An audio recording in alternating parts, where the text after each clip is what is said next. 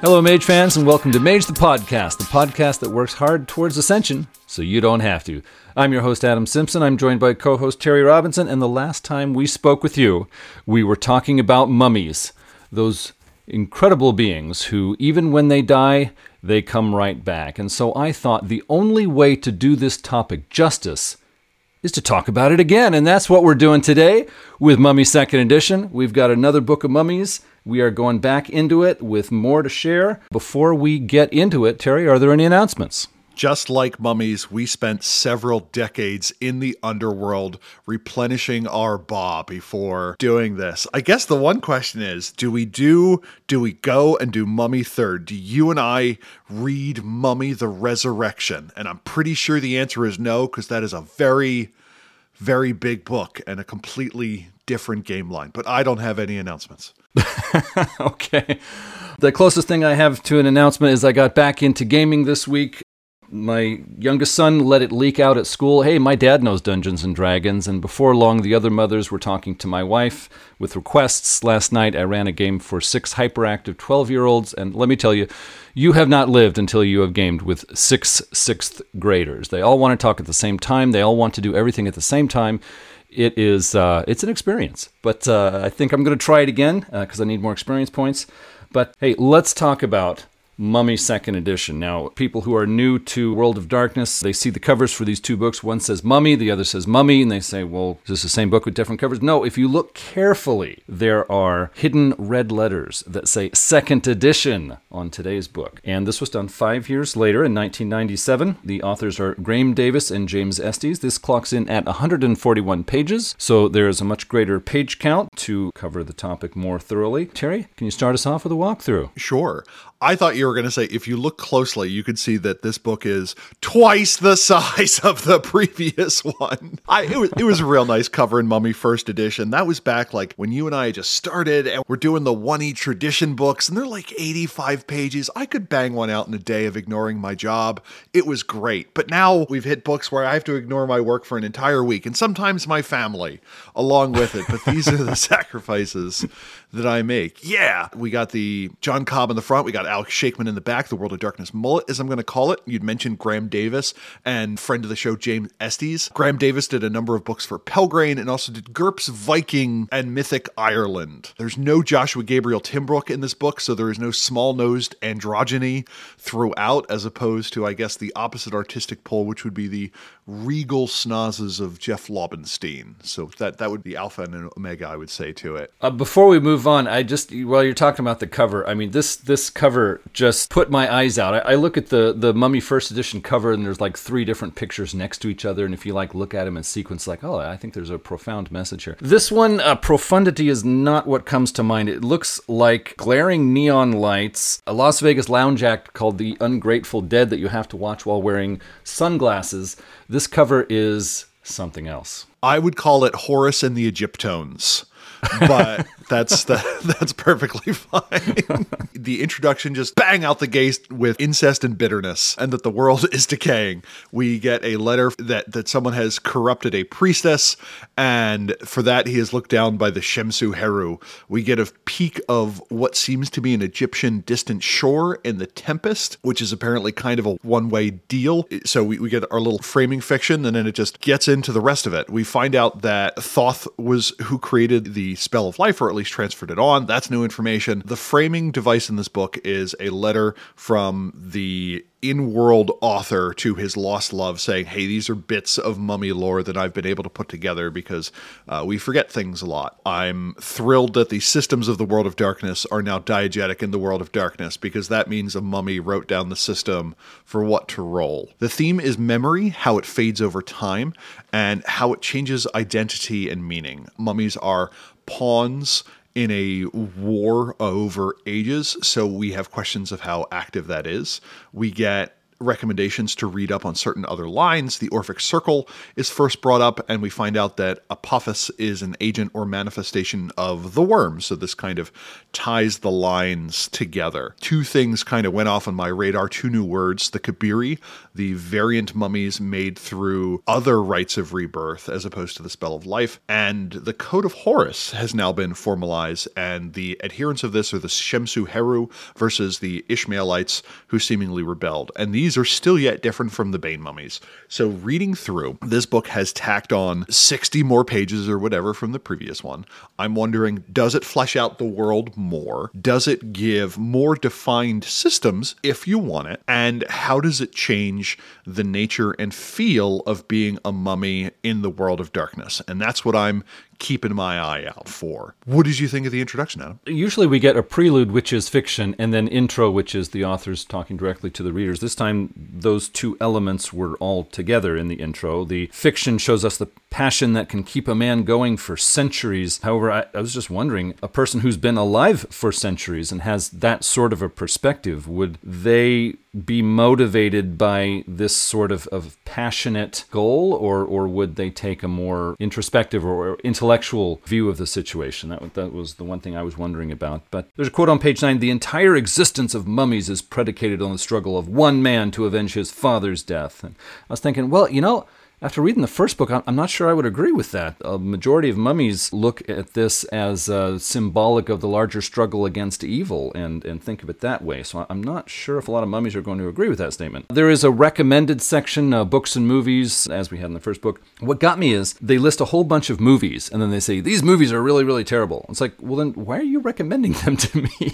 The spell of life is now called the Rite of Rebirth, which I think sounds cool. Mummies now have a more official name of The Reborn, which sounds cool to me. I'm ready for chapter 1. Chapter 1 opens with, I thought, a pretty good little quote, and it says, "We hail from the days before history. Our deeds have been all but forgotten, lost through time, or transferred into the myths and legends of mortals. We are an ancient people, not so ancient as humanity to be sure, or the Skin Changers, or the Fae, but still we come from ancient lands. Parenthetically, also true mages predate them, as do vampires, apparently. Most of our kind come from the Nile Delta and the land called Egypt, but we are not alone. Other reborn come from the lands of Samaria and beyond, but we know little of them. Some few of us, the latter ones, hail from Europe, but they are a minority. Without a doubt, our beginnings lie in Egypt." And this book is just very well written, and that came across to me in the first 10 pages. First Mummy had a lovely, breezy, intimate feel where it just feels like my good buddy Mr. Wick is talking to me about mummies. This one is a little bit more formal, a little bit more academic, and it feels like the authors put a little more work into having a more dignified presentation. Not necessarily better writing than the first, but a difference in tone that I thought really carried through the book. The first chapter is entitled Sibayet and goes over the history of mummies. So we got a history before. This one is a little bit different. The first bit of information that we get is about something called the Isis fragments, which is one of the historical documents that kind of lays out what the mummies know. Isis is a great magician, a child of Ra. Ra teaches her magic in her dreams. She is the brother husband of Osiris because that's how the Egyptians rolled with their gods. Osiris is leading good and unites the two lands of Egypt along with other lands surrounding it. He follows Ma'at and the idea of cosmic balance.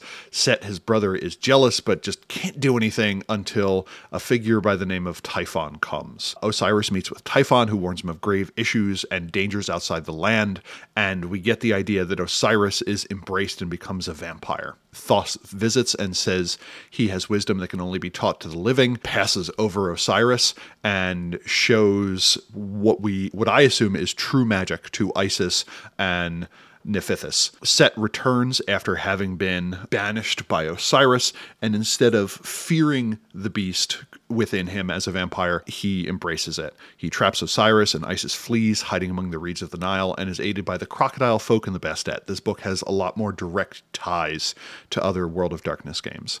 Isis breaks the tomb that Osiris is entombed in, but before she can re-empower Isis, Set tears him into 13 pieces, spilling his blood across Egypt, which is said to be the cause of the close link between Egypt and its underworld. Horus and Isis are captured. Set plucks out Horus's eye. Magick keeps him alive. A ritual reunites the parts of Osiris, and he returns having spoken with Anubis and learned to quiet the beast in the underworld. Anubis also tells them that to grant Horus eternal life, they need to let him die so that his bond Ka can reunite, and with magic and the wisdom of Anubis, he can be made eternal. Isis doesn't become immortal, so she can join her family and just passes on her learnings as a true mage. So by and large, this is the same starting story as we get before. We still get a mention to Set losing his dingleberries, which was important to me in the previous one.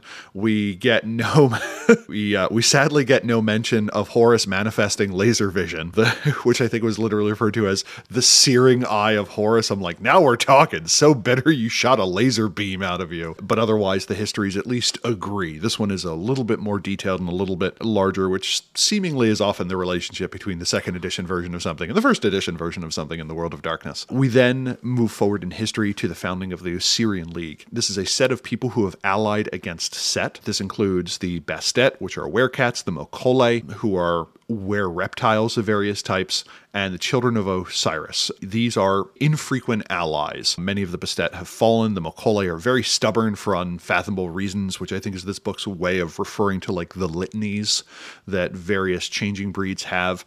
And the children of Osiris, as a vampire cult, has just kind of turned inward. The cult of Isis is starting to become useful, which is kind of the mortal collection of people that tries to cultivate magic, whether it be hedge magic or true magic, to fight Set. Horus learns about the jihad and is like, oh no, there may be more Sets, and is then like, guess I have to kill them all. This book is a bit more vampire focused, which is interesting because in the first book they only had vampires to really work with, and still this one feels like it's a little more vampire focused. The Osiris legend is born, but I'm not sure if Osiris is like dead at this point. Anyway, Horus returns after some period of time and sees Egypt united under King Menes. Horus realizes things will break and he's going to need to have more immortals. If he just goes away every time he does, everything's going to fall apart, which to me is a failure of leadership because you should be able to leave the room and still have all your employees do the work, but I guess a couple 100 years is kind of a different thing. The other mummies are created and feel that they are powerful and they want to start the fight, but Horus counsels taking their time. Generals recommend there being more mummies, and 24 are selected in the next 1,000 years, and that's actually a common occurrence if it pops up slightly more often than every 50 years. At some point, one of the mummies, Ishmael, says, screw this noise, and leaves. And all other mummies that depart from Horus's company are now known as Ishmaelites. We get an aside on whether mummies were recruited or drafted. Early on, all were groomed for their role and expected it to come. Later, it was performed on the unwilling who had just been recently killed. Kabirus in Europe writes down the spell of life, and fragments flit about. The Shemsu Heru try and destroy it, and any mummy that was created with kind of this variant spell of life is known as a Kabiri. Time goes on, the Toreador arrive, the cult of Hermes arrives, and some wonder if these hermetic mages are Thoth. The cult grows weak and full of hedge mages, and finally Set infiltrates and kills all of the members of Horus's cult. Bane mummies are created after Set gets a hold of the spell of life, but in haste, the ritual was only partial and creates monsters. Later, Horus reawakens. Egypt is part of the Roman world, and Horus realizes that he can't fight the same way. We find out that Set went to the second city, which may have been within Egypt's borders, the second city in Vampire Enoch. We now get a differentiation between Bane mummies and the kind of other potential servants of Apophis that were created. Horus gathers all the mummies together and says they need to prepare for war. The Great Rite is removed from mortal hands as Horus says it's not worth it. Having other people that can't die out there just kind of complicates our war against Set. Horus dies sometime in the mid-20th century and returns unusually soon thereafter. And we get the idea that we are in an era where Horus may call for war that has a certain kind of apocalyptic twinge to it. I think this section is pretty good. It outlines a lot of history, does a much better job of weaving this game into a coherent whole as part of a integrated World of Darkness, which some people will like and some people won't. I liked the apocalyptic tinge to it, and my fan theory is that Horus saw the coming of Anthelios, the Red Star, and that was the thing where he's like, we might have to do something. Apophis returns. I don't actually know. What'd you think of Chapter 1, Adam? Yeah, a lot of good writing here. We get the origin story again with some changes and some greater detail. I think it's interesting that the authors took seriously their commitment to make mummies integrate well with the rest of the world of darkness. And so in this origin story, the were creatures are involved, the wraiths are involved, the changelings are involved, although it's hard to involve changelings very close in much of non-changeling affairs. I liked this story, but I mean, I got to be honest, when I compare this to the origin story in the first book, I think that sort of clicked better for me. So I think in my games I would probably use a few more elements from the first origin story. But nice to see everybody involved in this one. The children of Osiris are given a new origin now. They start with Osiris himself rather than the vampire that Osiris sired, named Ketamon. I actually prefer to start things with Ketamon. I think that just works better for me. It's more appealing to me to start with Ketamon. The rite of rebirth is now listed, it's described as not only being sphere magic, but it is sphere magic with a crucial component of knowledge that comes from one of the ferrymen of the Wraiths. So there is very closely guarded, rare Wraith knowledge that is required to make the Rite of Rebirth actually work. And I think it was a good idea for the authors to mention this because we need to explain why the Rite of Rebirth was not just discovered by other talented mages. If it's just sphere magic, it seems like some other mages could sort of, hear about it, think about the principles, and sort of do it again, so to speak. And so this explains why that has not really happened. You have to have very crucial Wraith knowledge, which is very difficult for mages to get. So that worked. The cult of Isis was re-established when Horus left Egypt. This new incarnation of the cult of Isis does not know the Rite of Rebirth. This is now very carefully guarded knowledge by Horus. I think there were some nice expansions on pieces of shadow history from the first Mummy book, so it was very nice to see that. The authors wanted to add more mummies that are not Egyptian, so they added in the Kabiri mummies. They also added in what they call the others with a capital O, and that is something mummies that had a very different Rite of Rebirth to create them, and they have powers that come from other cultures, and so they are big unknowns. What I want to know is, for the Kabiri mummies, how do they learn their Hekau magic? Because they are at a strong disadvantage there. And so I think the only way to really make this work is for a storyteller to say that the Kabiri mummies must have worked out some kind of arrangement with the Ishmaelite mummies long ago, because otherwise I can't understand how the Kabiri mummies are going to have any Hekau magic worth talking about. They must have traded local area knowledge to the Ishmaelites in exchange for their magic books or something like that. And so if I give that explanation, things click a lot better for me. But I'm ready to take a look at Chapter 2. Chapter 2, The World of Mummy. We get some more information on the various types. We get some basic information about the Shemsu Heru. They follow the Sebayet, the body of didactic literature, which is mostly the fragment of Isis and other ancient manuscripts. They have received the proper Great Rite as practiced across 3,000 years before being discontinued, created by Anubis and given to Thoth and then passed on to Isis. And they follow the Code of Horus. So they're officially a World of Darkness group because they have a set of formal rules that people may or may not follow. So that's you need that on the ticket to officially join. We get some information on the Kabiri. They are not tied to the Shemsu Heru. They use a different form of the Spell of Life, and they've used it for at least 2,000 years. Horus, though, thought he destroyed the last in the Renaissance, but Winthrop Murray of the Arcanum was the last, and they number about 12. The number of known ones is 12. They tend to be great scholars. We get a stereotype section. Boy, howdy, do I love, of any technology introduced in a game's rulebook, overly simplistic, pithy, snarky opinions of one group for the other is a real World of Darkness innovation, and I wish more games did it. We get information on the Children of Apophis, which is to say the Bane mummies. They only number 7. Time in the Underworld has twisted them. They can be called on by Setites, but they must negotiate this.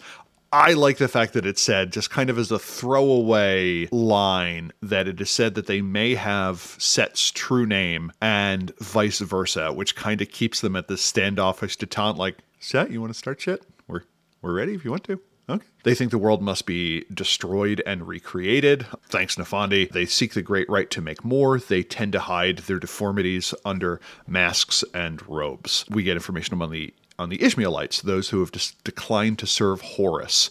They are more numerous in the Greek and Roman era, and the Kabiri remind the Ishmaelites of themselves, but they think they're owed some deference. 1, because they're older. 2, more or less because racism. Horus declares an end to new mummies being created in the 2nd century CE. Those created after that follow Horus are considered to be second-class citizens. They selectively enforce the Code of Horus. They try and kind of more or less get away with what they can outside of what they consider to be the core meaning. And there is 42 in total plus Horus, but not all have remained loyal. Then we get the others from a variety of culture. Horus just refers to them as the others. Some transcend when they die, some become obliterated, and we just kind of get vague references. Later on in Mummy the Resurrection, we will get the Capacocha, the South American mummies, and the East Asian mummies as well, just kind of as two examples of that. We then get some information on the Code of Horus. I am the Lord your God. I am Horus, your father, the first among the reborn. Heed my words always.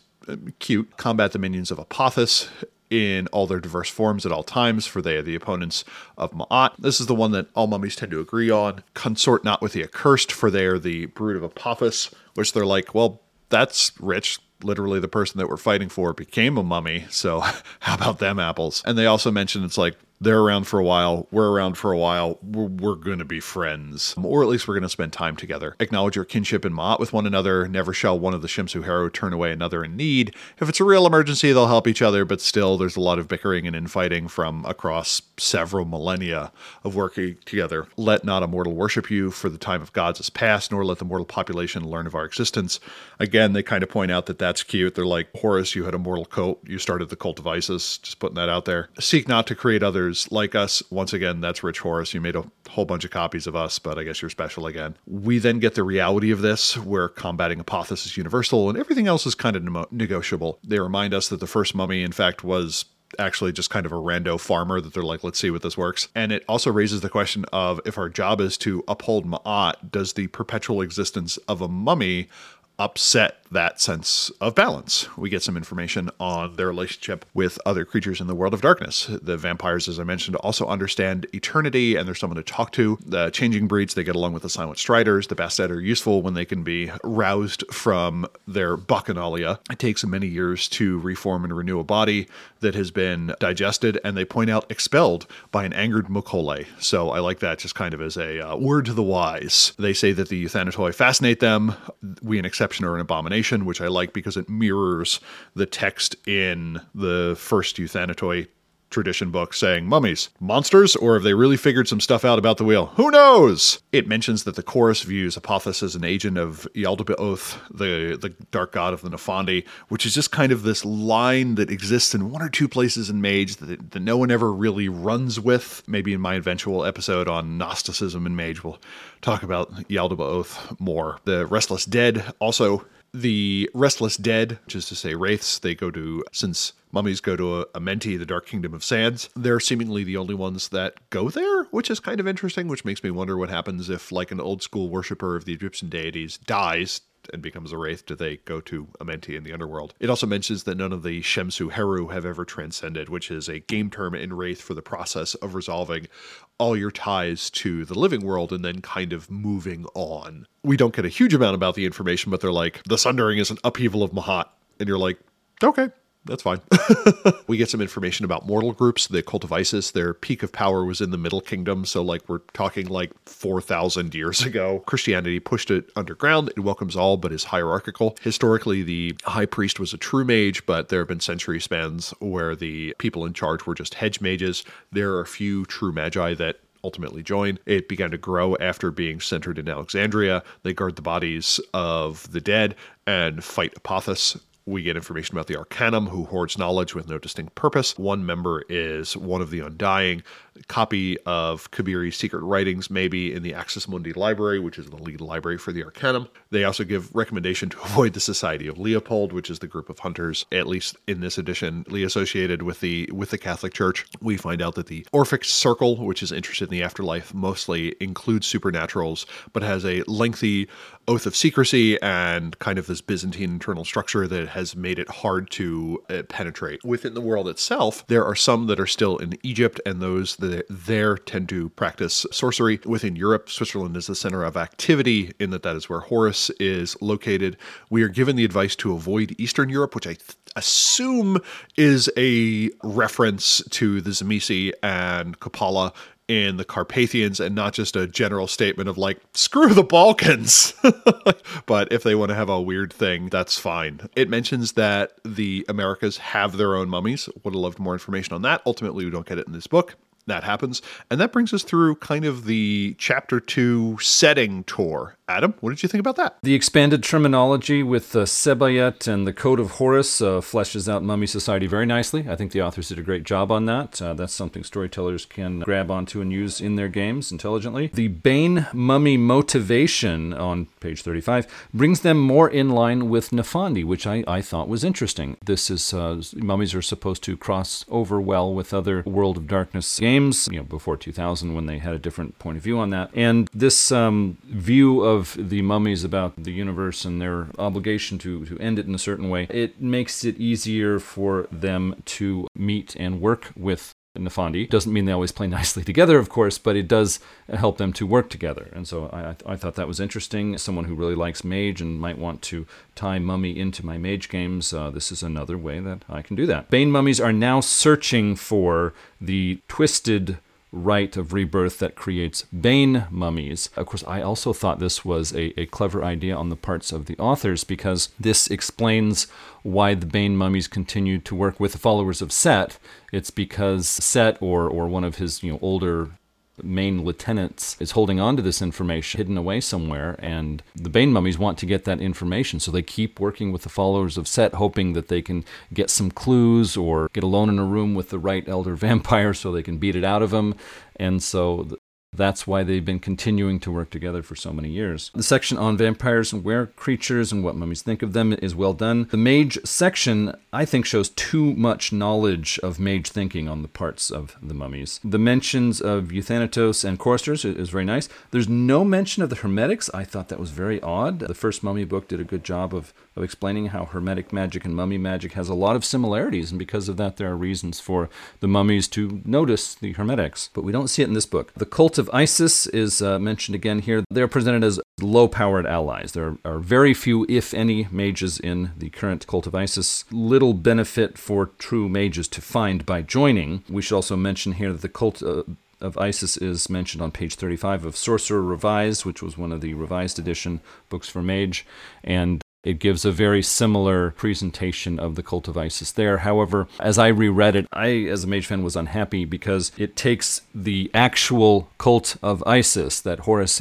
created and keeps an eye on, and it conflated it with these other cults to Isis as, just religious movements. And it sort of stirred them all together. And so reading through that page 35 of Sorcerer Revised, as a storyteller, you have to kind of pick it apart and say, okay, this is this one, that is that one, let's keep this straight. But interesting to see that lined up. Now, I remember when Terry and I were talking about a book on the Arcanum for World of Darkness, and there's a section there where it talks about this mysterious member who has an unusually long life, and he seems to be unusually well informed. And so I was noticing that the book was written by James Estes, and of the year of the Hunter books, it was the one that tied in with Mage. So I thought, aha, that old guy who's been around so long in the Arcanum, I'll bet he's a mage. And I was completely wrong, because here in chapter 2 of Mummy 2nd Edition, it tells us that Arcanum member who's living for so long is a Kabirus mummy. And because he is there, Horus has told Shemsu Heru, hands off the Arcanum. They know too much. They've got a powerful player in there. Let's not cross the streams. Just stay away from the Arcanum. Mummies in Egypt guard potentially dangerous magic objects and secrets. This was not mentioned, at least that I can remember, in the first Mummy book, so this gives us some interesting suggestions for plot elements. The mummies who stayed behind in Egypt are guarding valuable knowledge and objects, and so they have sort of a special job within the Shemsu Heru. I thought that was interesting to play with. Horus now moves to Switzerland around the year 1700 instead of hundreds of years earlier. So the more modern Switzerland was the one that appealed to Horus in 2nd edition. After reading this chapter, I want to know, why can't we get some recent victories or setbacks in the war against Set. It seems like after centuries, there's going to be some highlights. This went really well. This went really badly. We're still remembering it. This would be the chapter to give that to me, and I didn't see a lot of that, so I was a little disappointed on that one. But let's turn to chapter 3.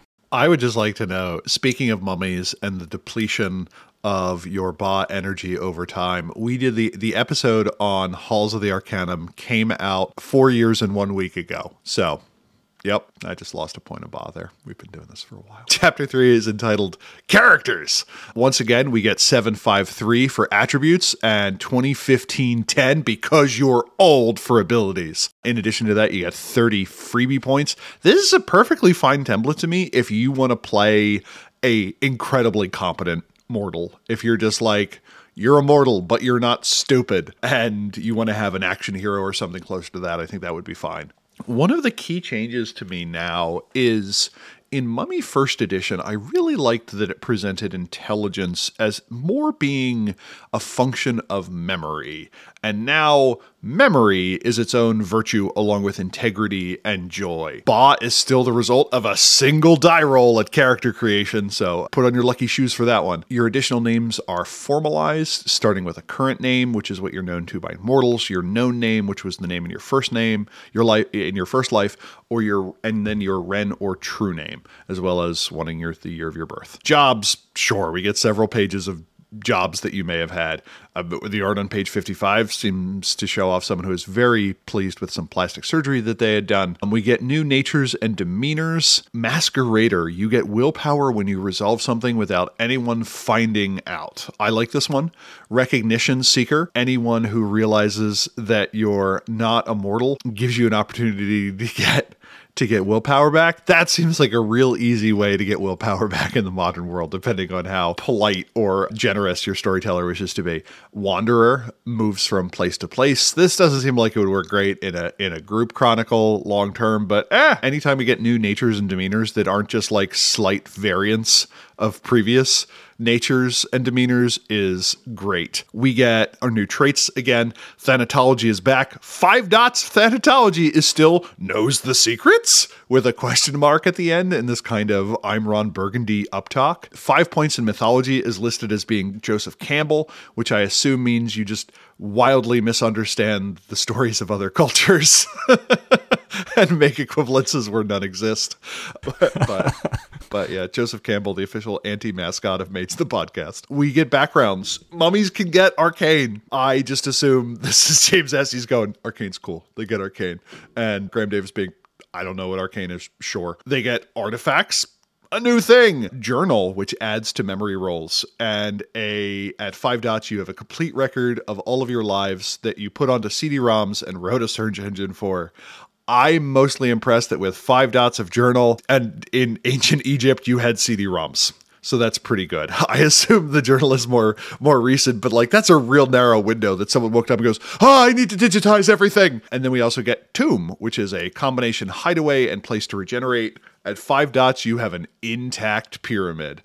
But I like that they don't specify that it's like an Egyptian pyramid, so maybe you're like the head of a pyramid scheme, or alternatively, you have a very nice room at the Luxor in Las Vegas. And that's what I'm going to run with mine. It could be a Mayan pyramid. Yeah, good point. It could be a Babylonian ziggurat. There's a lot of pyramid or pyramid-like things that you could have. So this one's 3-sided. These feel weird. Yeah. We get information on what the virtues represent. Memory prevents the loss of self. Losing all of your memory can result in madness. It is rolled to resolve a crisis of self. Memory is also a cap on your ability to what you recover when you reincarnate. So anytime you come back and an ability is greater than, I can't remember if it was intelligence or memory, you roll to see if you kind of lose down. So if you had 5 dots in academics or something, but you only have 3 dots in memory or something like that, is kind of your cap, and you need to roll to see if you remember the rest of it. Joy, which is that which keeps a character grounded, it specifies this isn't niceness. And the example they gave is Bane mummies will be overjoyed to flay someone alive. And it represents the ability to adjust to the modern world, which I kind of liked. Joy kind of feels like the anti-Hirano for werewolf fans. Integrity, which is the adherence to values, and it's rolled whenever you do something particularly callous. a botch on a virtue roll, and this was a system that I thought was kind of neat. A botch on a virtue roll causes you to gain a derangement. And we get this whole list of little psychological tics and flaws that you can pick up over time. I thought it would have also been interesting if these could have been supernatural, being like, oh, you were so joyless, you now have like the Echo's flaw or something like that. But that's just me. I want everything to be a little bit weirder. And you can spend a point of temporary willpower to overcome the derangement. And it says you can ultimately buy off a derangement. At the time that you receive the derangement, the storyteller rolls 2d10, adds the results together, and once you have bought off the derangement that number of times, so I roll a 6 and I roll a 7, total of 13. Once I have bought off that derangement 13 times with 13 points of temporary willpower, the derangement goes away. And I think that's a neat system. I would be fine using that for like quiet and other systems like that. We find out that humanity acts as a cap on the number of dice that we can roll in social situations, and the humanity scale here is a little bit different than the one presented to me in Vampire, where in Vampire, humanity 10 was like the most saintly of vampires will get this. Here, humanity 10 is compassionate. So it feels like humanity 10 is what a good person would be, as opposed to a truly exceptional. Alternatively, one could interpret that as the most saintly of vampires is merely the equivalent of a compassionate mortal, and that's also fine by me. You're like, he was the most compassionate vampire I had ever met. He had only killed 17 children. Yeah. And Secum is now on a new scale. Previously, like an old Nintendo game, it went between 0 and 99, but now it goes between 0 and 10. Your Ka, again, starts at 5. We have some merits and flaws. Anachronism has you rolling intelligence, and the number of net failures is your modifier for a roll involving the modern world. I'm not entirely sure what this means. I assume you roll it against difficulty 6. Technophobe is bigger and is a 4-point flaw with a 2-point die penalty on anything based on steam, internal combustion, or electricity. And I like taking this to a ridiculous extent in that your character has difficulty controlling lightning. Just one of those newfangled weather phenomenon that all the kids are dealing with these days. We get an aside on what the Great Rite does to various night folk. And this is one of those sections where I'm like, this is far too detailed than anyone could possibly need. Give me more. But vampires can't have the Great Rite. Werewolves, they get one free death. They come back once. And I'm like, who? Sure. Mages will lose access to true magic, which I like. They kind of listen here like, hey, you can do it, but what's the point of coming back if you don't get like, real magic? Are you really even alive then? And I'm like, yes, that's my James Estes. Wraiths get met by Anubis, who leads them to Amenti if they're very recently dead.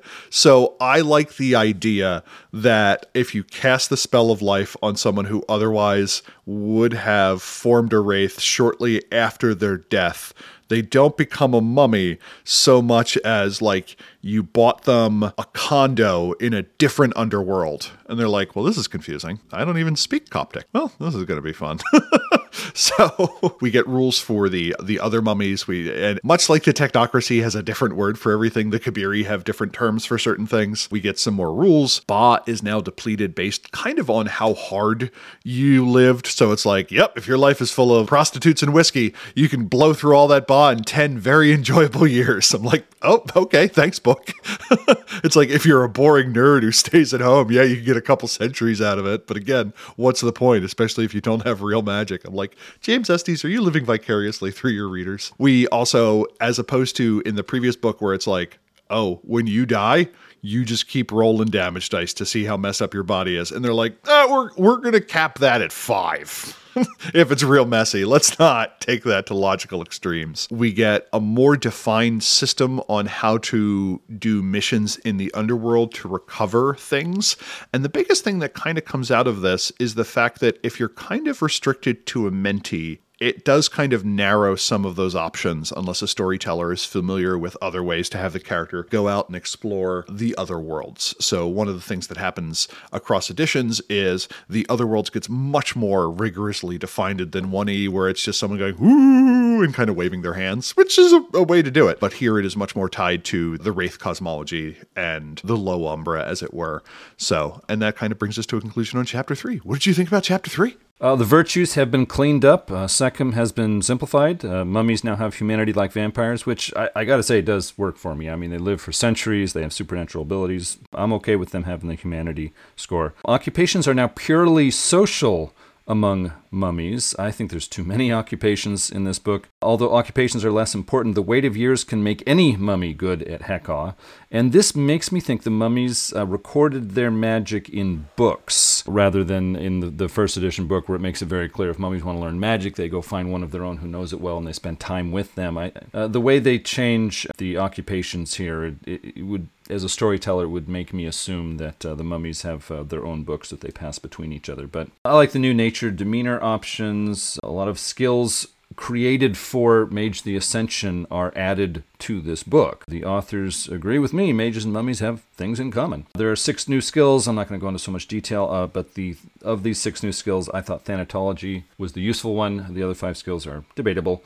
Make your own call. Backgrounds in this chapter, they did a much better job than they did with Mummy First Edition. Giving arcane to mummies, as Terry mentioned a few minutes ago, it's a storyteller call. I would say no, but I would not get upset with storytellers who say yes. You could make an argument on either side. I just think arcane is, for me, it works better as something that is truly unique to mages and their relationship with their knowledge of the spheres. But I'm fine with artifact here, and I say that because when you look at the artifact background in this chapter 3, it is very light. There's just not a lot of information. It's like there's 5 levels. It's like, okay, go. And as a storyteller who's planning on using this with Mage, I'm really okay with that. There are artifacts in Mage that have 5 levels. I know how to make them as a storyteller for my games, and so I can use information from there, just make it a little less Mage specific. Also, there are, in the next chapter, Heka abilities, you might say spells, and they go in levels from 1 to 5. So you can pick out a level 3 Heka spell and say, okay, level 3 artifact, it does this Heka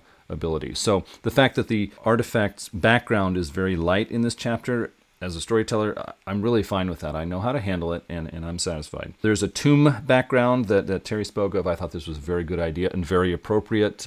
I think it's too bad it couldn't make it into the first edition book, but that's why I bought the second edition book. So yeah, very good job on mummy backgrounds here. And as Terry gave you the details on page 71, they have a rule for overcoming derangements. I thought that was very intelligent, very well done, something I would like to use in my games. And as Terry mentioned, yeah, I might actually break out that rule and consider using it in other games. You don't want to make it too easy for players to buy down the flaws that they choose at character creation. I mean, that's supposed to be kind of a weighty thing. But still, for other derangements picked up during play, I think it's nice to be able to let players buy those down. And also, when you think about mummies, they live for century after century after century. If they're building up derangements and they can't get rid of them, then after 2,000 years, Horus is going to look at all his seriously deranged allies and say, well, that didn't work. Let's find Rite of Rebirth version 2 and start all over again because, after a few hundred years, it just don't work. And so, yeah, it's nice to have an explanation of how, after 2,000 years of life and unlife, mummies are still functional and ready to go. So I have no problem with this rule on buying down derangements. So on to Chapter 4. On to Chapter 4, entitled Hakao. We're presented with the Hakao. Again, this time Ushabti is not just figurines, but specifies that it can also be used in the underworld. That's kind of one of the more basic shifts that happens. Spells are changed. It's now just a path roll against a difficulty, and Secum can be used to increase the level of an effect. Material components are now flavor as opposed to being specified, which I'm fine with that. I do miss the strangely specific thing of, to do this effect, you need a single tear of a frog who watched the series finale of Star Trek Next Generation. And you're like, that's awfully specific, but okay, I guess I'm going to get on that. Now your starting spells are the number of dots in all paths times your secum, which can then be the sum of the difficulties of the spells. I look at some of these other game lines and people are like, mage is too complicated. I'm like, oh, is it?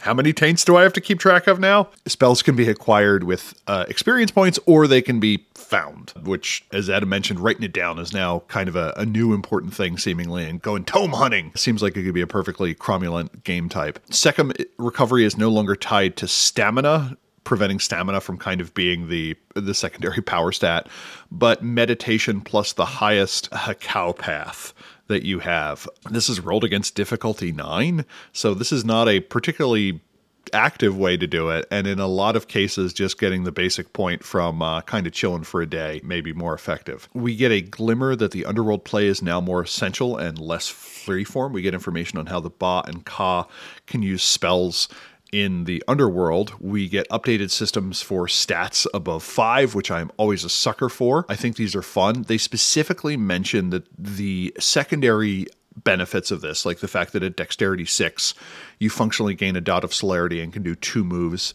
in one term, are mummy-specific abilities, and that a Methuselah or a mage using life would not get these benefits from increasing it above 5. I might do it anyway, because I'm a real big fan of it. We get information on the paths, and a lot of these are very similar to what we had in Mummy 1E, and they just frequently have a few more examples that are in there. We get information on tonics, which restore lost health. We finally have health potions in the World of Darkness. If you have a mummy that is talented in potions, in alchemy, we can finally do a World of Darkness dungeon crawl. It's everything we need is there. You just need a mummy in the part with like a bucket full of secum. And underneath Doisatep, there's the dungeon. Yep. We get the Buckle of Isis, which is worth 5 dice of counter magic, and that's kind of cool. So I'm assuming that's ancient Egyptian premium, because I just like mixing things together like that. The one thing I will note, this is my sir for the episode where I put my hands on my hips and go, well, actually. Meteorites, it mentions that when you summon meteorites, they can light things on fire. Meteorites, when they hit, are often quite cold. Sure, they get heated in the atmosphere, but they've been at around 3 degrees Kelvin for most of their lifetime. So only very small parts of the surface tend to heat up and get ablated off during the re-entry process. So that's my well actually for this book. And that's chapter 4 Hakao. What did you think about the redone Magick system, Adam? Well, like you, I noticed that page 83 tells us only one attribute boost at a time. First edition allowed an amulet and alchemy to boost the same attribute at the same time. So that you could say that's nerfing the attribute boosts. As a storyteller, I would re-enter that first edition approach, try it in my games, and see if the players get out of hand or not.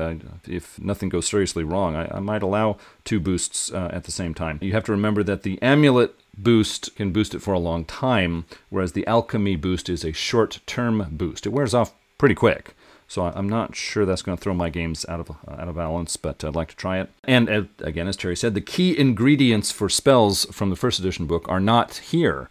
And that is one of the reasons I'm really holding on to my first edition book, because as you flip through and read some of those entries, some of those are quite interesting and give you some neat ideas for scenes in your games. So yeah, I'm not getting rid of my first edition book anytime soon. Page 93, the Buckle of Isis is an amulet. It seems to be the only way that mummies can work against sphere magic, if I'm reading this entry correctly.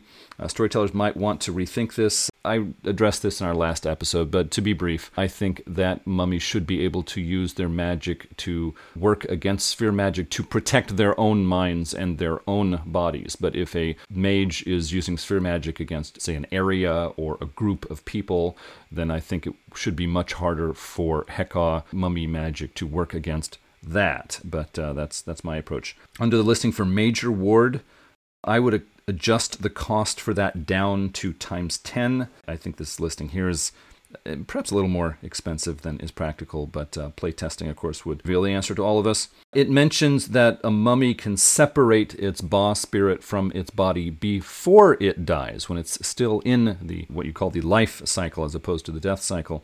It mentions that the ba goes down to the low umbra where the dead go, and as a storyteller, I would just say, no, if a mummy separates its ba and it has not died, then the ba would go into the high umbra. And gotta admit, I am biased. I do kind of like the idea of mummies and mages going around the high umbra. It's like I see the universe as recognizing mummies as either alive or dead and treating them accordingly, but that's my approach. What I was wanting to see in this chapter and did not see is a way for mummies to use their Heka magic to get Sekhem out of a mage node. It seems like that should be addressed. There should be some alchemy or some Ren Heka, some way that a mummy can replenish Sekhem from a node. Other World of Darkness storytellers may disagree with me there, but the way I'm reading this book, the way I would interpret it, I think Quintessence could Sekhem to mummies. So I would add some sort of method for mummies to do that. And of course, if you want to really get in detailed with, this resonance is good for mummies and this resonance is bad for mummies, so mummies have to be careful which node they tap. I'm fine with that. Certainly not against it. That's it for Chapter 4, all about mummy magic. So on to Chapter 5. Chapter 5 is entitled The Underworld and talks about the underworld. It says that mummies are creatures of two worlds, and a lot of games say that's like blah-de-blah, creatures of this and that. But Mummy really doubles down on it, where it's like, no, you lived a life as a mortal, you're going to live a life as a not mortal. In Egyptian belief, you die, the 42 judges of Ma'at and Osiris judge you, your heart is weighed versus a feather, which is the sign of Ma'at. If it's balanced, you get to move on, which makes me wonder, it seems to be a yes-no thing, but my initial reading was if it's heavier than the feather, you are weighed down with sin. But this is me kind of projecting a later notion on it, that we get in Christianity and Jainism of sin weighing down the heart. And I like the idea that it's also bad if your heart is lighter than the feather. The judges of Ma'at are okay, nerd, try hard. We're not letting you in. You're going to make us all look bad. Be good, but not too good. And then Amamat eat you. It talks about how organs are put in canoptic jars, that pitch is involved, there's natron, 450 yards of fabric is required to properly wrap someone. And I wish we lived in the world where Egyptian culture persisted more into the modern era, with a continuous thread as regards these practices. And instead of people saying we went the whole 9 yards for this, we said we went the whole 450 yards for this, we were burying a pharaoh. The Egyptian underworld is referred to as Duat, and it was really boring early on. And I like the way they present it, where it's the first mummies, the first Egyptians died, and there really wasn't anyone there. And they're is this our eternal afterlife? If so, real boring. So I really like that it addressed that question. They refer to the dark penumbra as Neterketet. The shroud is thinner in Egypt. The tempest wasn't the tempest yet. That doesn't occur, I think, until the third great maelstrom. Anpu or Anubis eventually would work with Charon to form the ferrymen, and that is a connection that ultimately comes back in the book End Times for Wraith, where we get information on the Oath Circle of the Ore, which is just one of the most fascinating groups, in my opinion, in the World of Darkness. They set out from Neterketet as they had heard of a promised land, and they find Amenti, a mini Egypt within the Tempest. Others are this is nice, I'll give you that, but it ain't the promised lands. And they continue exploring from there, which I think is implied to be they reach the far shores and the various afterworlds that could theoretically be there, depending on whether or not you interpret the afterworlds in the high umbra and the afterworlds in the low umbra as... Anyway, it gets complicated across editions. As invaders came and died, they fought for the Egyptian Shadowlands. Eventually, the Shadowlands themselves fall to the hierarchy, and the tombs in the penumbra go silent.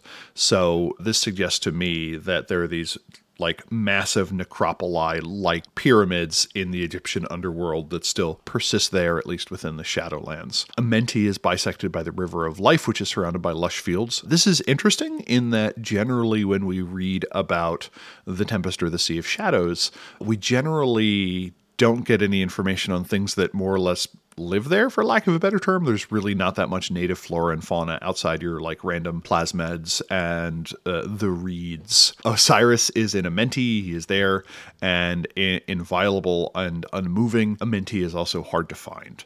We also get information on kind of how rebirth interacts with you being in the underworld.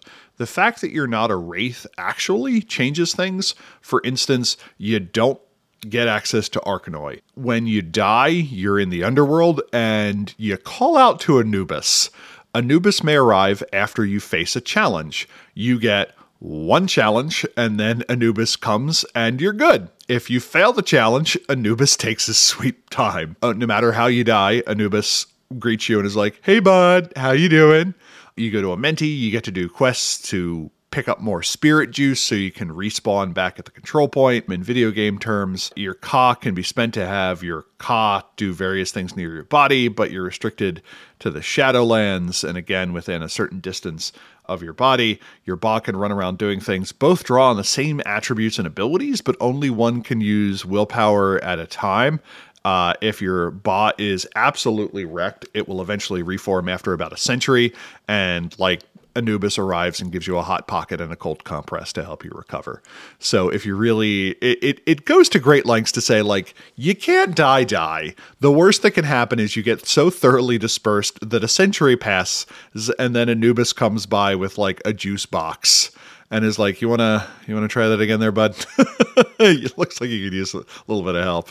Gives you a baggie of orange slices or something at halftime. And that is kind of the extent of it. It doesn't talk a lot about the involvement in Wraithly society, except to say, hey, these are the things that do and don't work on you Arkanoi wise. It's like, hey, you're not actually dead, so like Moliate doesn't work on you, or like you can't be soul forged, which is useful if you want to do a proper crossover game. But this was useful information. It was interesting. I would have liked more information about like what actually was in Amenti. Like if I'm supposed to run around and do quests there, like I need some information. Like the implication here is that you're running missions that maybe has you go to Stygia or one of the other Dark Kingdoms, but I would want more information on what actually is in Amenti and who's doing what there to kind of run that. But otherwise, this was fine. What did you think about Chapter 5, Adam? Well, the Mummy's death cycle gets much more detail in this book than the first Mummy book. Other than avoiding the Shadowlands, they can join Wraith games. And as Terry said, they're not exactly the same as Wraiths, but I mean, they can, travel around with them and do things with them. So yeah, if you're running a Wraith game, you can have someone say, well, I'm making a mummy in its death cycle. It's like, yeah, you can do that. That can work. A mummy can be a contact between a Wraith group and a group of living people on Earth. And I think this can be very interesting. Wraith is one of those games that appeals to a lot of people, but it's harder to connect it with the other World of Darkness games. Wraiths really do have several degrees of separation from living normal people and the vampires and were creatures they interact with. And so to have a mummy who can basically show up in a game of living characters and say, oh, that Wraith group that you've heard rumors about, they might exist and you wonder what their secrets are. Yeah, I just spent 5 years with them. What do you want to know? I mean, get out your notepad, I'll tell you. And of course, I make it sound silly, but this can be a very valuable thing. I can just imagine a group of Euthanatos in contact with a mummy and their jaws dropping, saying, what? You can just tell us all this stuff? Yeah, we're locking the door. You're never leaving. And the mummy's like, me and my big mouth.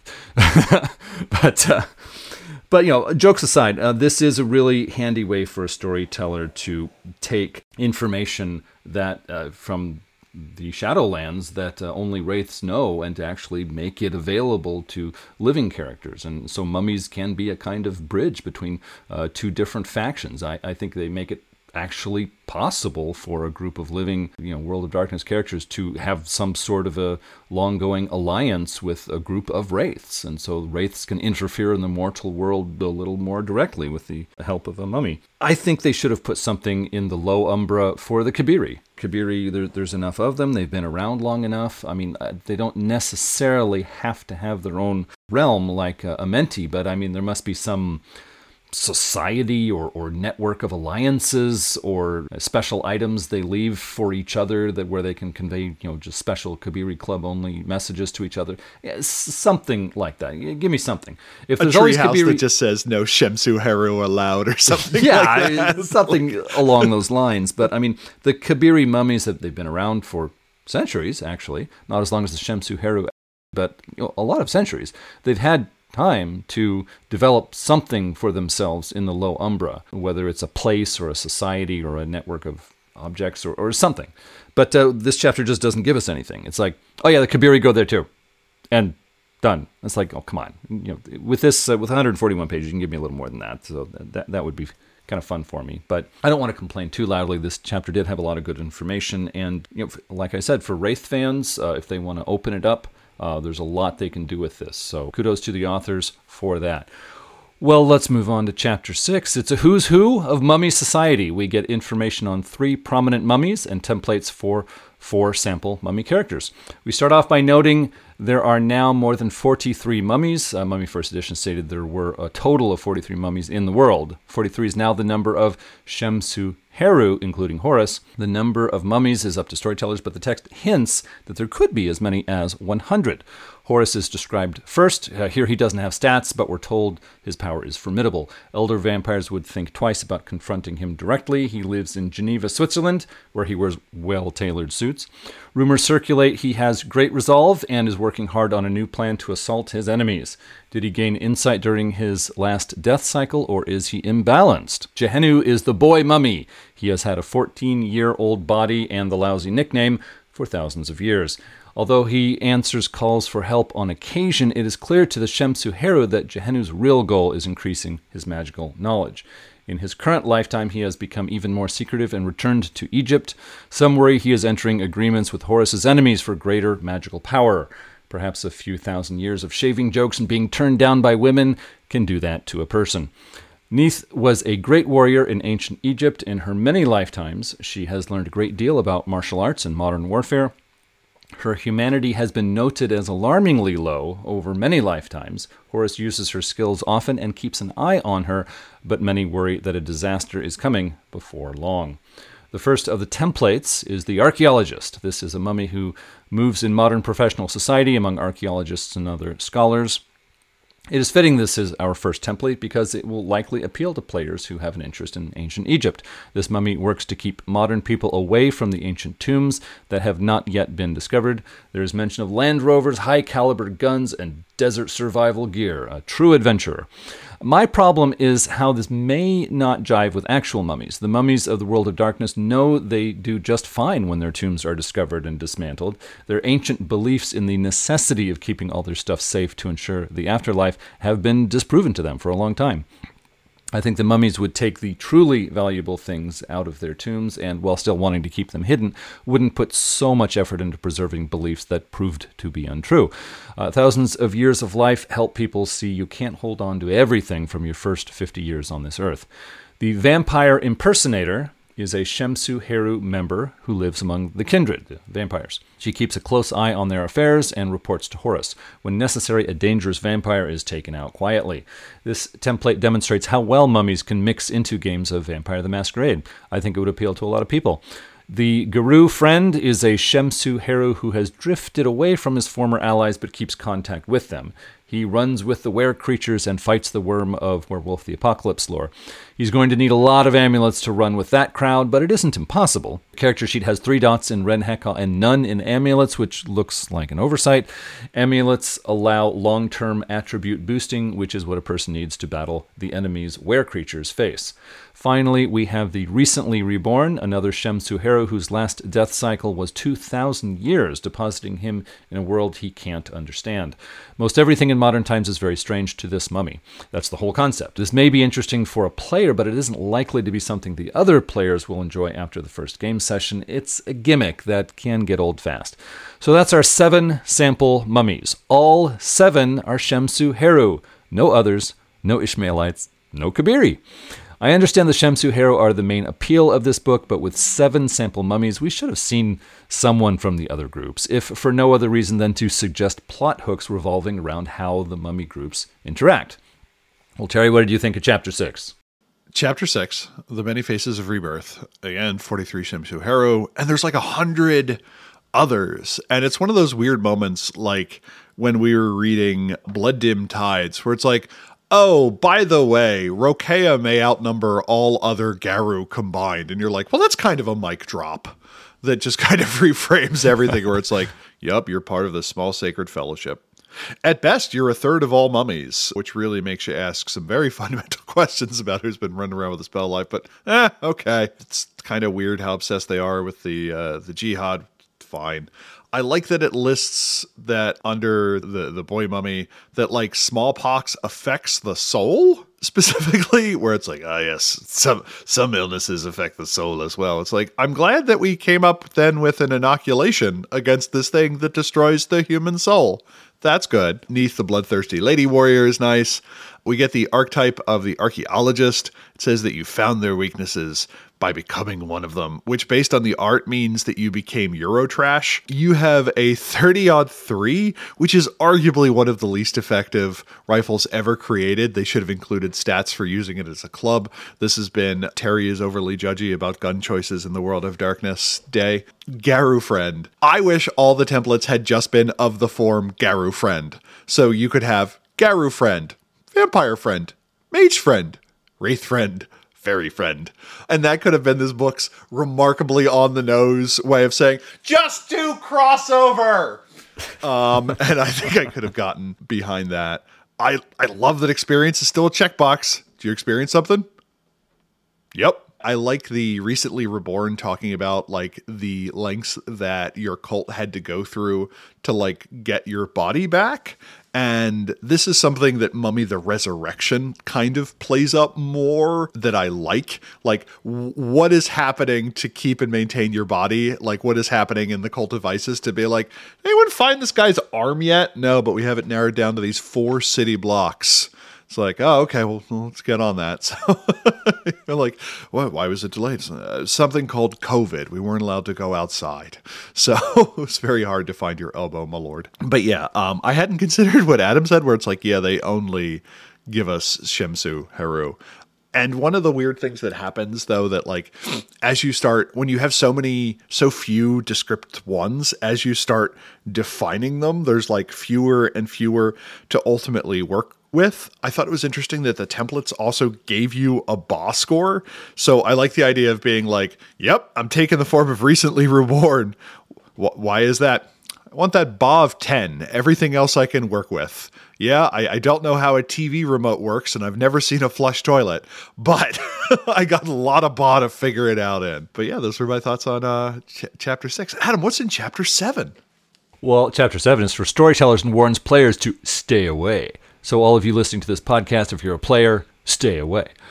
The first section gives us a straight-talk account of how mummies usually interact with other supernatural beings. Mummies have had more interactions with vampires than other supernatural types. This is easy to accept, as there are a lot of vampires. Plus, their long lives make them easier for mummies to relate to. The Shemsu Heru are supposed to oppose all vampires, but they're real enmities for the followers of Set and vampires who engage in similar pursuits. There are many relationships with vampires for a variety of reasons, but these are kept quiet from Horus. Kabiri and Ishmaelites are free to interact with vampires, but not always on friendly terms. Mummies are not currently working with were-creatures in any significant way. Mummies have heard of the worm and consider it another name for Apophis or Apep, the great serpent of Egyptian lore.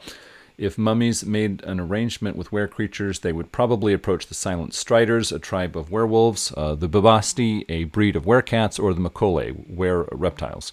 It states mummies consider the Ascension War of Mages to be another name for the struggle to restore Ma'at, that is, cosmic balance. There have been alliances to oppose Nefandi. Some mummies have joined the Ascension War and been recognized as capable wizards by mages. I had to disagree with the authors on one point. I really don't think the mummies would see the Ascension War as another name for restoring Ma'at. I think the mummies would view the Ascension War as a pointless esoteric pursuit of mages who have lost touch with the concerns of normal people. It is probably also seen as a fancy term for the mages struggling for supremacy among themselves. I think the mummies would take note of mage groups that are fighting evil on a practical level. They would probably pay more attention to sects within traditions than the traditions themselves based on activity. Again, there's no mention of common beliefs or approach between mummies and hermetics. Mummies spend significant time among wraiths and know what they're up to. Some mummies get involved with wraith issues, while others remain aloof. The Shemsu Heru battle Apophis's forces in the Low Umbra, but we get no details about what form that sort of struggle actually takes. If mummies mix with wraiths so much, I'd like to see some specific alliances or disputes. Mummies interact very little with changelings. They have no real opinions of them. Those darn mists. The Ishu Kith worked with mummies long ago, but there doesn't seem to be any alliances today. Mummies keep records so they can keep track of their descendants. They interact with them often, usually without revealing their true nature as mummies. Next is a look at Mummy Chronicles. The book acknowledges there are two ways to handle mummies, all mummy games and mixing them into other games. For all mummy games, we get 4 suggestions. 3 of them are rather weak. The Shemsu Heru do their thing. Yeah. The Kabiri want to make more Kabiri. Why? Don't know. The Shemsu Heru, Ishmaelites, and Kabiri cooperate to solve a mystery. What is the mystery? That's mystery 2. The 4th is a decent idea for the death cycle. Osiris is active for the first time in ages. He says an evil lurks beneath the sands of Amenti.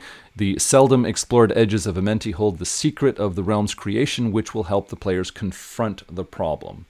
That sounded cool. We move on to mixing mummies into other games. We get an odd note that Shemsu Heru will have trouble working with vampires because they oppose them all. 2 pages back we read Shemsu Heru work with vampires frequently, but keep it quiet from Horus. Was the proofreader on break? We get 3 concepts for mixing mummies with werewolves, mages, and wraiths. They're so brief they aren't really helpful. The one about a mummy approaching a group of wraith heretics who follow ancient Egyptian ideas is the only one worth looking into. For crossover chronicles, we're advised to consider the common enemy approach. The first idea is to oppose a new pogrom of the technocracy that targets mummies and werewolves. I like a capable, informed technocracy, but I have a hard time believing the technocracy would be aware of mummies. When a mummy dies, the corpse looks very normal. I don't see how the technocracy would prove that mummies are anything more than hedge wizards. The idea of real, perfected reincarnation of that type is probably too much for technocrats to accept. The second idea is cooperate to fight Apophis. That is so general and vague, it almost shouldn't be here. Third idea is the Sabbat trap the players in the sewer. Can the mummy keep the other players cooperating long enough to survive? Then we switch back to mummy-only chronicles and discuss the idea presented in the first mummy book, that is, a game that portrays the many lives of mummies. Nothing worth mentioning is added to the concept here. Storytellers are told to do their homework for the different eras of history. A sidebar argues mortal allies of mummies are important. It encourages us to get other World of Darkness books for rules on mortal characters and noumena. Noumena are powers that only mortals get. Vampires, werewolves, mages, etc. cannot learn noumena.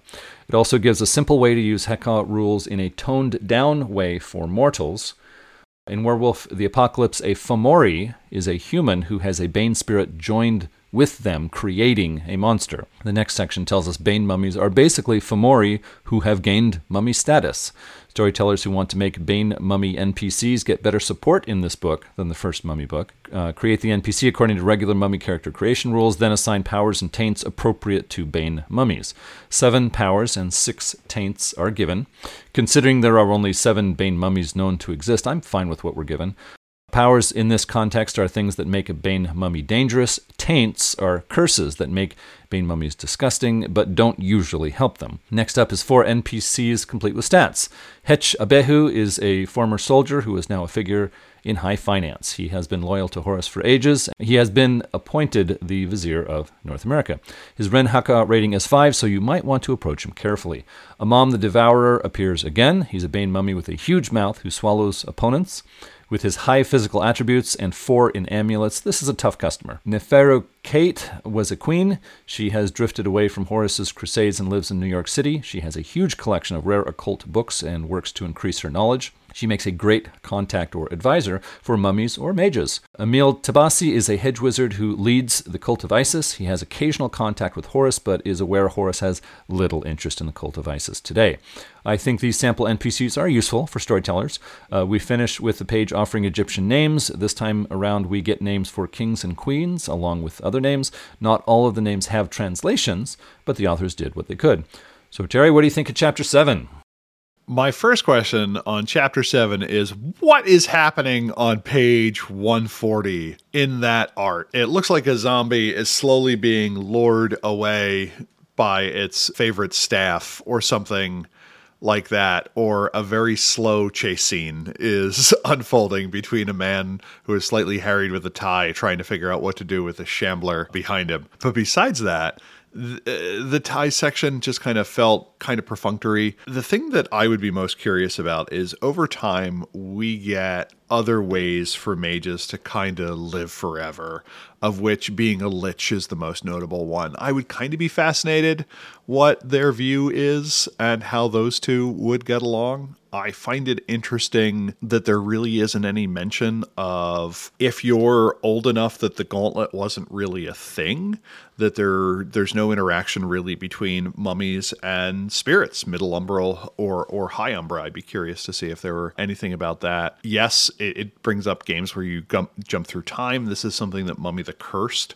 the Chronicles of Darkness variant of this game, purportedly does more on, but this chapter left me certainly wanting more. I thought there would be a little bit more insight to be provided. I do find the comment on page 141 interesting, where it's like, the Egyptian mortuary ritual speaks of the 42 gods of Ma'at who receive the negative confessions of a deceased in the hall of Ma'at, where they are then judged. The fact that there are 42 Shemsu Heru is, of course, sheer coincidence. I like that little note there. I always like having names to work with, because that is how you prevent things where, like, what's his name? Boblin the Goblin. Yes.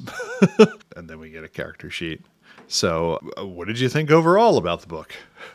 Well, let's see, general thoughts. I had to smile when I pulled my Mummy the Second Edition book off the shelf, opened it up, and immediately a National Geographic map from 1995 fell out onto the floor, a map of Upper and Lower Nile Valley.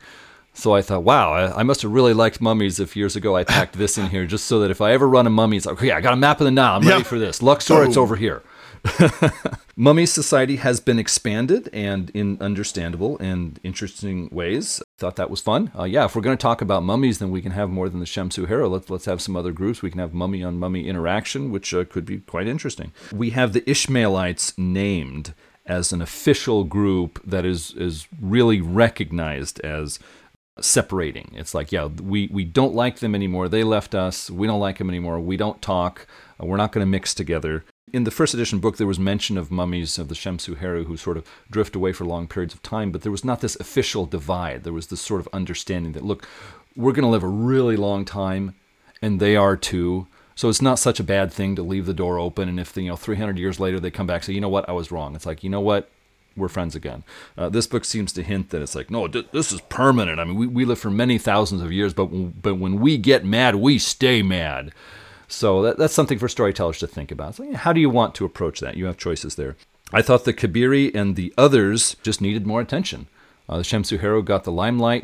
The Ishmaelites are Shemsu Heru who aren't friendly anymore to their former friends. Like, okay, I know how to run them. I know what they're about.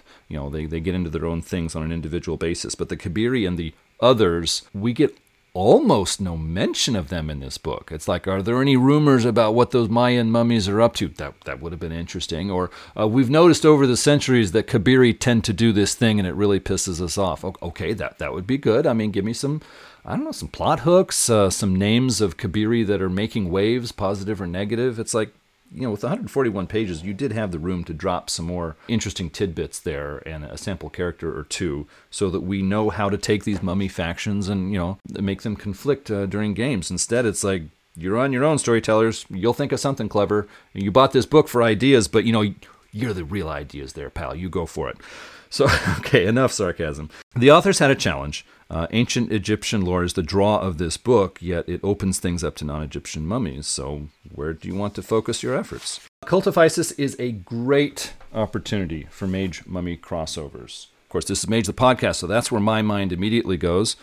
Wouldn't Horus want to use and recruit mages? For many thousands of years, he's known that mages are out there. They are powerful people, and they have their own societies. They are still out there. Some of them could be friendly. Some of them are going to have reasons to be unfriendly. So I really think that Horus would have strong motivation to make the cult of Isis appealing for true mages who would want to join. And then he would give them something worth their time so that they can run missions for him. Now, the real issue here is Horus would want to keep the mummy support for the cult of Isis very quiet. Because otherwise, if mages in general know that, oh, hey, the mummies are totally behind the cult of Isis, then, yeah, that could be a mess. There would be a lot of mages who would join for a short time. They would say, yeah, I don't care about your rules, just let me talk to the mummies. And then as soon as they learn something valuable, they leave again, and that's going to be terrible for morale in the cult of Isis. When they get some good members, they want to hold on to them. So I think for several reasons, they're going to keep the mummy cult of Isis connection quiet, but I think that Horus really does want to recruit mages. And of course, as mage storytellers, if you want to mix in mummies, don't forget the cult of Isis. The word jihad returns in this book. I mentioned in our last episode how jihad is a term from the Muslim faith and has a lot of meaning to practitioners of that faith. We want to be sensitive to them, but on the same time, I don't necessarily agree that we have to take large numbers of terms from foreign languages and say, oh, someone might get upset, we can't say that word. So yeah, make your own decision at your own table. This book sort of redefines the term jihad for World of Darkness setting. It says that the jihad is a struggle between elder vampires. There are some non-vampires involved in it, but for the greater part, it's a vampire thing. So as a World of Darkness fan, I thought that was interesting. Mage Classic fans will find this book game ready. Open up the book, add it to your games, have fun with it. Mage Modern fans, that is people who really like to use Mage Revised Edition or Mage 20, you may want to look to Mummy the Resurrection for your game statistics, your Heka information, game systems. So something to keep in mind. And Terry, what were your thoughts?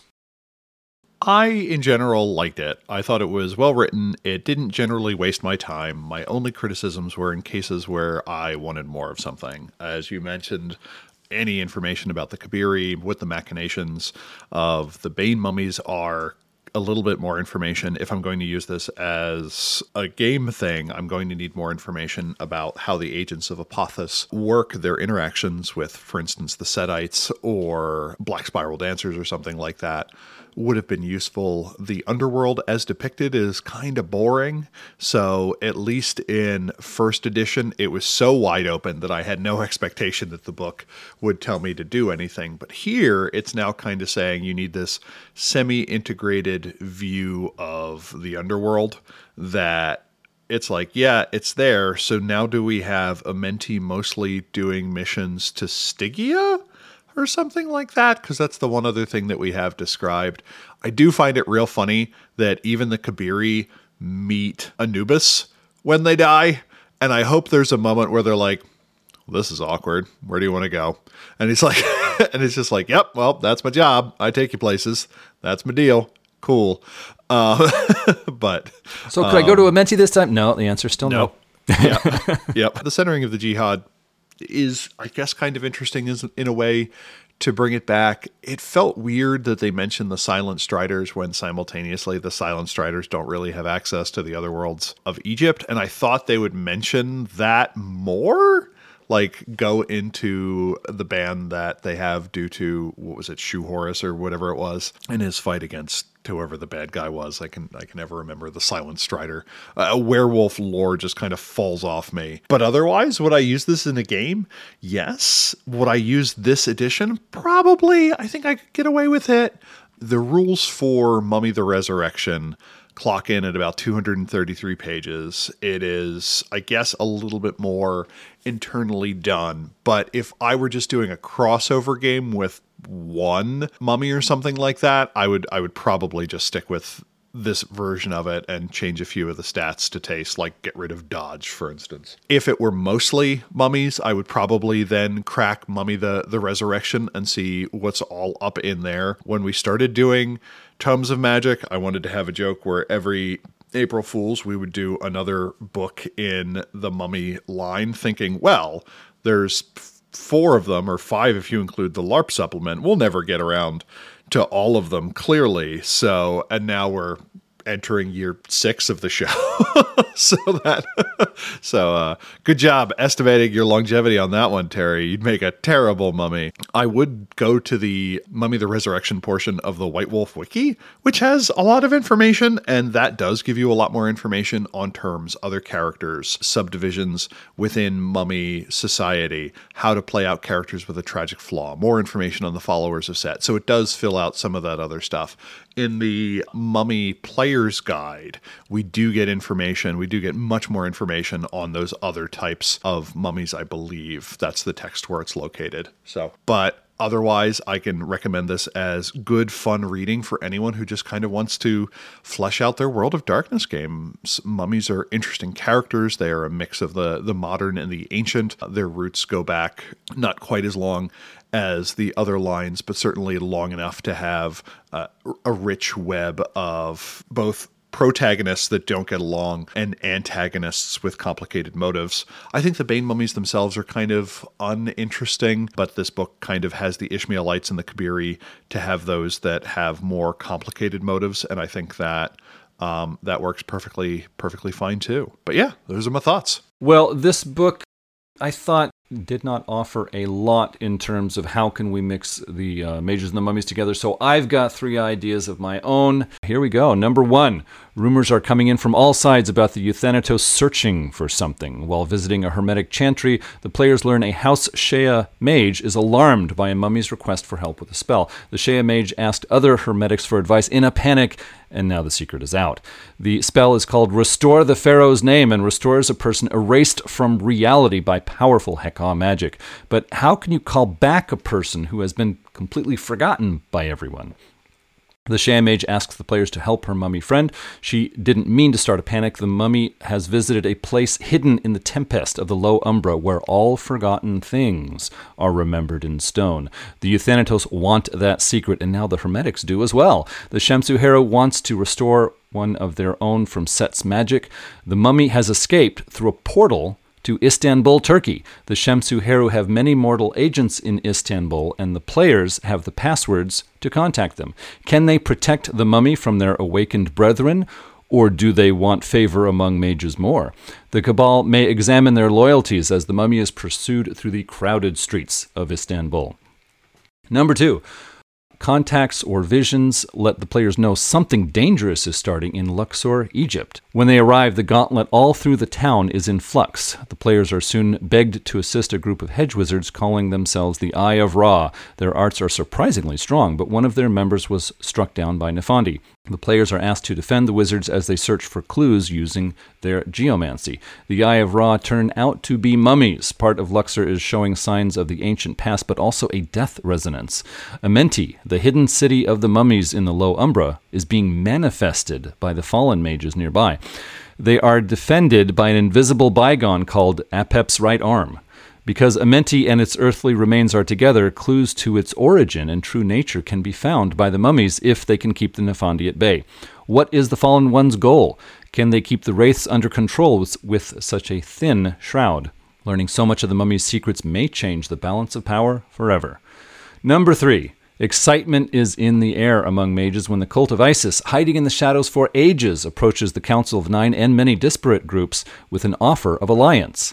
They are making a trove of ancient wisdom available to mages who join, and those who have say there is no treachery.